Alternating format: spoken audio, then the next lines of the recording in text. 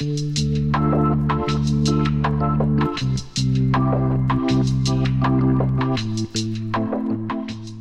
everyone, and welcome to the latest Marketing Matters podcast from us here at SME Marketing.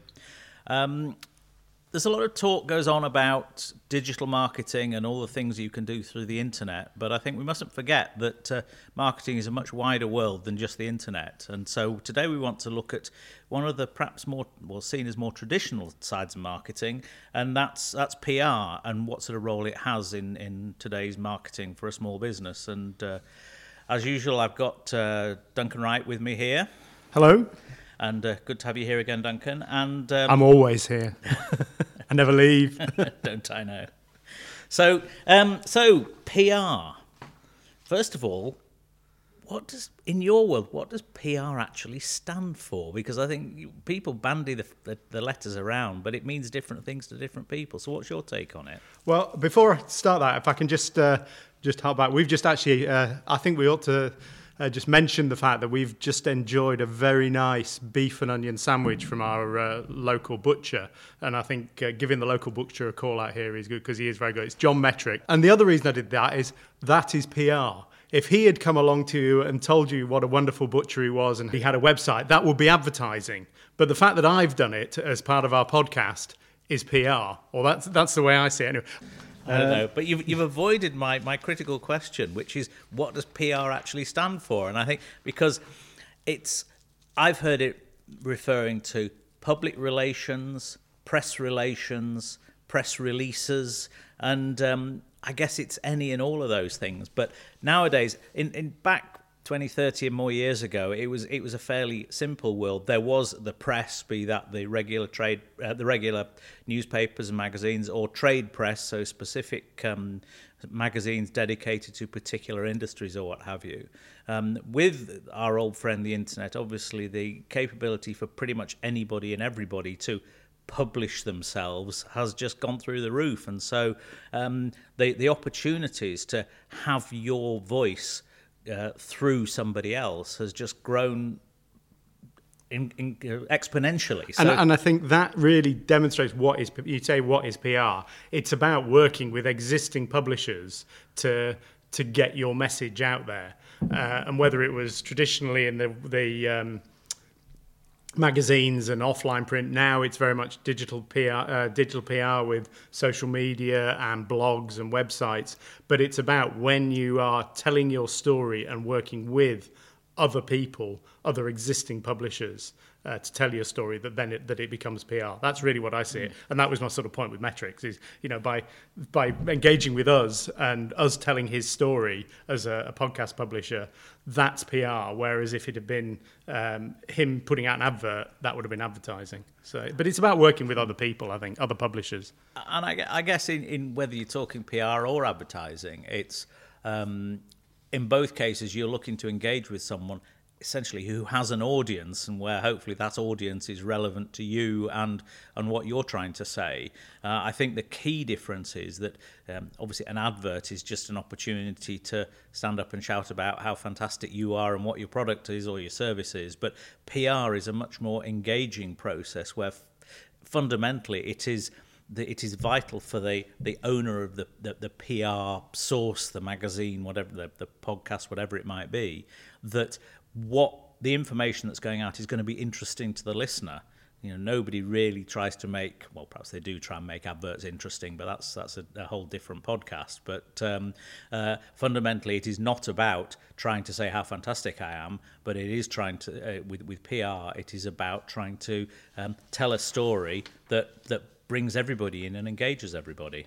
And you're right. And I think one of the big differences now is I used to be in the corporate world, as I've said before, and I was responsible for working with PR agencies, and there it was all about press coverage, and we used to get a report every month, which was a big book showing all the column inches we'd had in the press over the past month. Now, paper magazines are dying out. They're still around, and still trade magazines are still there. But it's very much now it's gone digital, and PR is about working with predominantly the online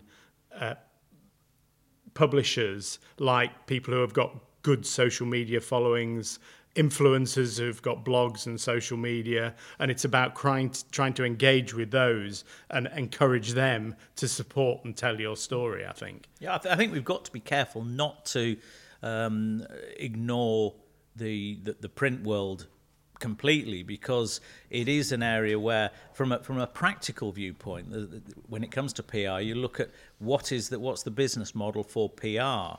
And traditionally, it is that you have a magazine into which you normally have paid for advertising, and then perhaps curated, but perhaps not directly paid for articles and content. But there is a balance of income that makes the thing sustainable. Whereas one of the issues with the digital world is that in principle everybody thinks it's going to be for free, and what's happening is that that people, I mean, whether it's somebody with a blog or it's Facebook, fundamentally what they're trying to do is to build a big enough audience that audience becomes of interest to advertisers, so they can start to sell advertising on it, and that is more difficult in the digital world, and a few people have been very successful at it. But the problem is, because we're used to it all being free, when we start to see adverts in our Facebook feed or whatever it might be, we kind of don't want them there. So there's a bit of a conflict. But I think they're always going to be there, aren't they? I mean, Facebook is a good example. A lot of Twitter, any social media platform, the only way that they actually generate in any income, and obviously Facebook has got very good at it. Twitter, I think, struggles a little bit more, but is also trying to do it, is by monetizing the content. So it's this balance between having good content that people want to engage with and probably not charging for that, but then using that following and the data that they generate from that to sell advertising. So there is always going to be this relationship between PR and the content that the PR generates and advertising. And I think it's about building that relationship with people. I mean, we were talking yesterday about when you're engaging with a publisher, you've got to give them something. And it's about are you giving them cash, or are you giving them good content to help them increase their readership and make them more attractive to other advertisers. And usually it's a bit of both. Usually it depends, but it's about building those relationships with advertisers. And if they're valuable, they're probably going to be worth doing a bit of advertising with. But also your content and your PR will make them more attractive. So it is that sort of the balance and building that relationship with publishers. I think that's right, but it leads me on. I was actually out for a meal with my daughter last night, and she let slip into the conversation. At a very trendy restaurant by the sound of it as well, which is... Well, it was number one on TripAdvisor in Manchester, so we'll see. But she was... say, if you mention the name of the restaurant, that's PR for them. Yeah, but I didn't, did I? Wonder why not. That she was, I don't know if people may have seen it, there's been an issue in the press over the past few days about MySpace. Yes, they are still around, losing pretty much all of their historical information.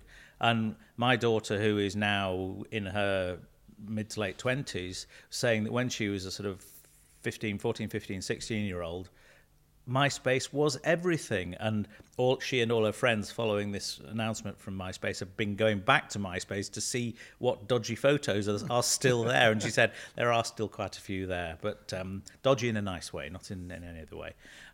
But the point I'm making is that's no more than 10 years ago, and who's heard of MySpace now? And now there is starting to be a move that if you're under maybe... we'll say under 20, do you really have anything to do with Facebook? That people go through their sort of early to mid-teens where you're becoming very digitally aware, and whatever is the leading platform of your time is the one that you stick with.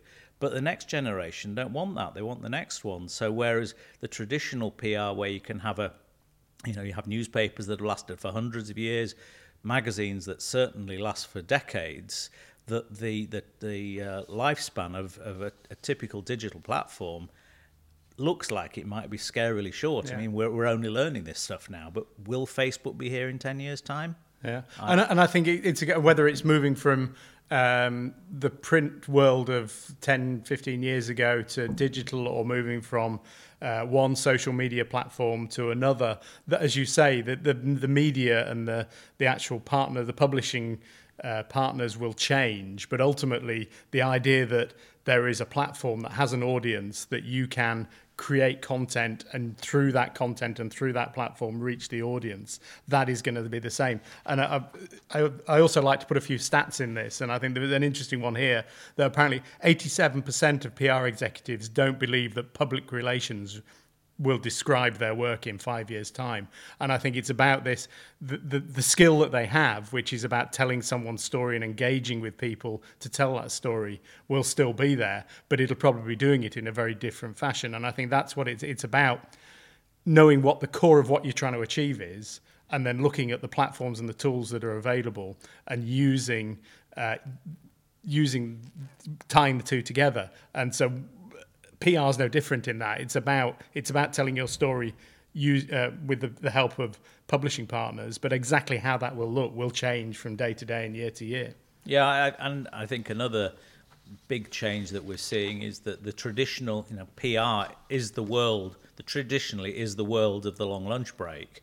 I once had a long lunch with my pair, but we had to engineer it because they were dying out when that happened. But I did do it once, and it was very enjoyable. But the nature of the PR company was to foster strong relationships with editors and key people within these magazines and papers and journals. But now, as Duncan was saying, that the print world is dying. Even if it's not dying, it is much contracted to what it was, and many of these journals are relying on 2 or 3 people working very hard to keep them going, and there's just no time or expense accounts for long lunches anymore. So it's not a case of, well, I'm the man who's got the ear of these editors of these big journals, and so you need to work through me to get access to them. We all have much more access, and if we've got a good story to tell, there are people desperate to hear it and to publish it. And I think, just to sort of conclude, I think there are a couple of other stats which are quite interesting, and that is that 96% of B2B buyers and 70% of consumers prefer to get their stories and their information about a brand from content rather than from advertising. And there's another one which is big stat, is 247% of millennials are influenced by blogs and by social media. So actually using these tools to get your message out there is a vital part of marketing, and it's really just about finding the right tools and the right partners to engage with who have an interest in your message. And if their readers have an interest in your message, then you should be interested in them. So I think PR is, in my book, PR is definitely there.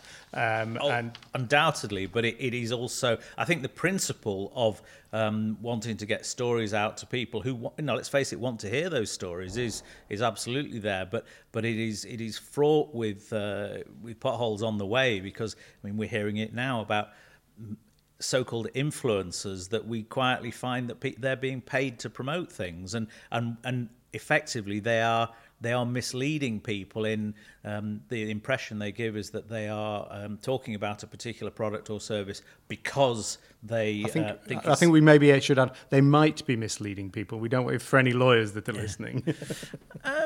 Yeah, okay. They are allegedly misleading people because actually they are getting some sort of compensation for mentioning the products.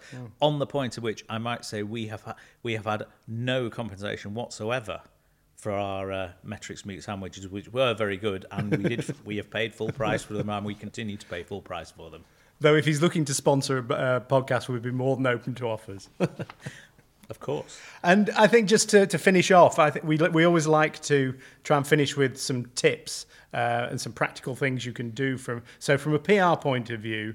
What tips have we got for listeners today? I would say, my tip for anything and everything in marketing, and that is just do it, because we've talked quite regularly about the need to have messages, create content and get them out there. Effectively, once you've created the content, why not try and spread it more widely? So get to know which are the digital or even print magazines and journals that match your particular sector, and look to send stuff to them. Send them an email, try and contact them, try and engage with them. They are looking for content, and if your content is good and interesting, the chances are you may well get a response. Okay, and mine would be have a plan, and to create. We talk about a content calendar or a content strategy. Create that plan so you know what story you're trying to tell, and look at planning content that tells that story. And if you wanted to some pointers on this, if you go and look at our website, www.bsamarketing.com, you will find details on content calendars and information on building content strategy. So I recommend go and have a look at that and start building a content calendar. Yeah, I can only reiterate what Duncan's just said. Planning is everything. I think I see quite a lot in this world that people set off at a canter doing something, but with no real structure to it. And the danger is when it doesn't work quite the way they were expecting, they just stop. And that is a crying shame, because I think I've seen good businesses fail because people don't stick at it. And we'll finish with a quote from Sir Richard Branson. Everybody will know him. "Publicity is absolutely critical. A good PR story is infinitely more effective than a front page ad." So we'll leave you with that. And if you want to know more, you can find us, as I say, on www.bsamarketing.com. We have a Twitter feed, BSA Marketing. We're on LinkedIn. And that's about it. So, and subscribe to our podcast. We'll be back in a couple of weeks' time. But until then, happy marketing. Goodbye from me too.